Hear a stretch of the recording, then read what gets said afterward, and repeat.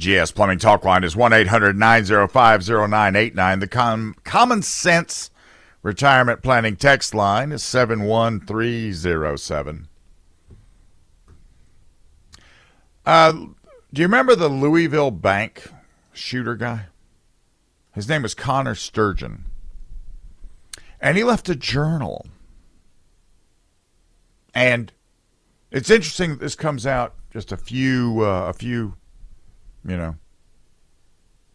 short time after Audrey Hale's manifesto was leaked. But if you remember, this guy was a former employee at a bank, and he decided to go shoot up the bank. 25-year-old Louisville mass shooter. And we get this: the journal has been released by law enforcement, and it shows that he targeted upper-class white people in hopes of securing more gun control. In an April 3rd, 2023 entry, he cited his frustration over the climate disaster and gun access. And then he wrote, "I've decided to make an impact, but because I was depressed and able to buy guns, they are gone.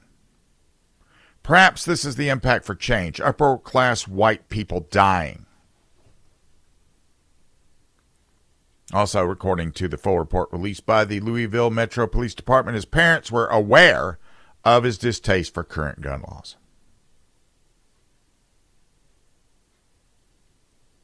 So apparently one of the features now of the left is the rhetoric takes him there.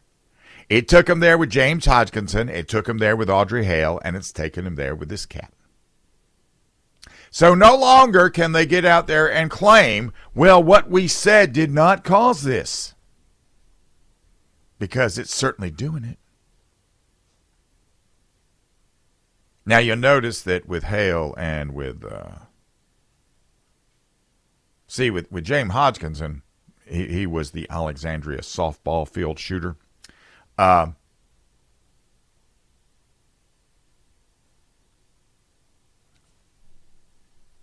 He attributed his stuff to the Bernie Sanders stuff. He was a Bernie bro. I think he worked for the campaign to some degree.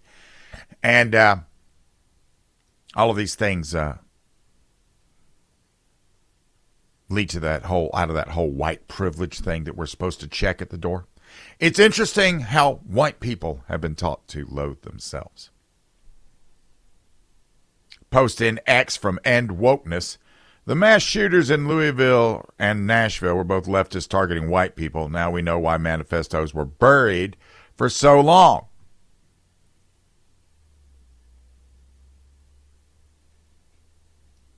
So when the woke mind virus activates, the host becomes a killer. And mowing down innocent people to make a point that the Republicans and their gun agenda is a danger to the well-being of innocent people. That's the new thing. Murdering people for gun control. Gun control leads to murdering people, and then if we don't get it, we murder people to get to gun control. Pretty paradoxical, if you ask me. But very consistent. Because the means always justifies the ends. But if you notice, and I've said this many times, and a lot of people give me a lot of static over this, I compare climate change hysteria to gun control hysteria, because climate change hysteria would lead to the death of a lot of people. They're wanting you to give up heat.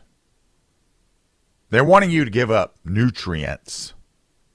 And they're trying to mandate it to where it just happens, to where, even though the technology is not ready to go, they're trying to mandate that to happen. So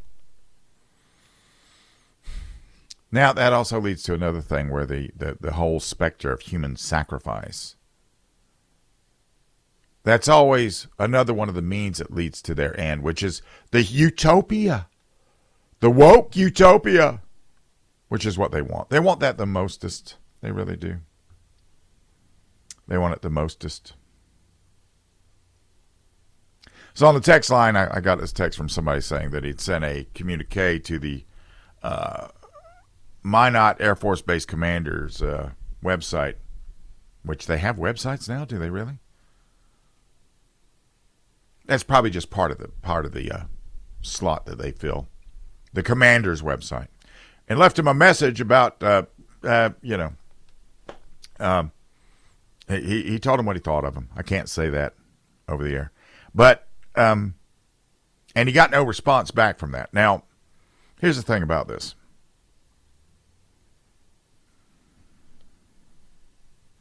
And listen, I'm not trying to make any sort of excuses for any command officers today. Command officers today, the flag officers, the generals, the admirals, they all seem to think that they're way more godlike than they used to seem. And I admire George Patton, Omar Bradley. I admired those guys. These guys we got now, they're out there. They're nowhere near what those dudes are.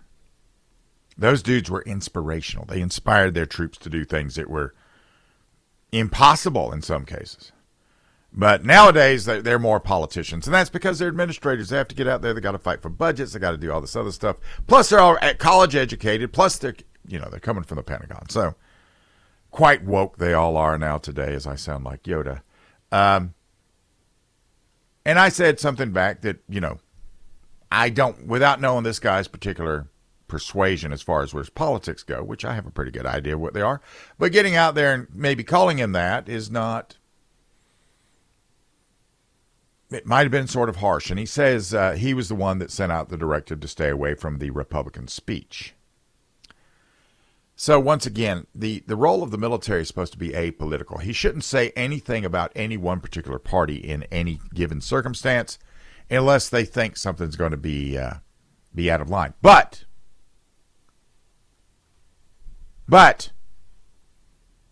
understand this, a commanding post general can make the entire city where they're at, wherever they're stationed, off limits to the troops. They won't be allowed off post unless they're going on a transport somewhere.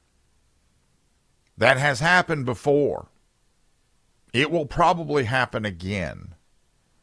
And when they do that, they do it for various reasons. But, you really have to understand exactly how the military works. The military, it's a very fine line between being communist and being inspirational. Today's general officers, flag officers, I don't even know who this was, who this general is.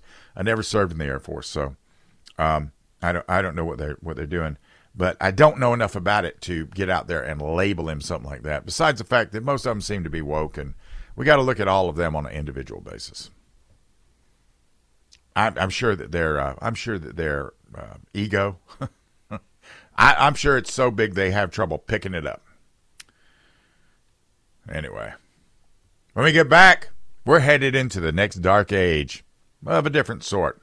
This is News Talk 98.9 WORD.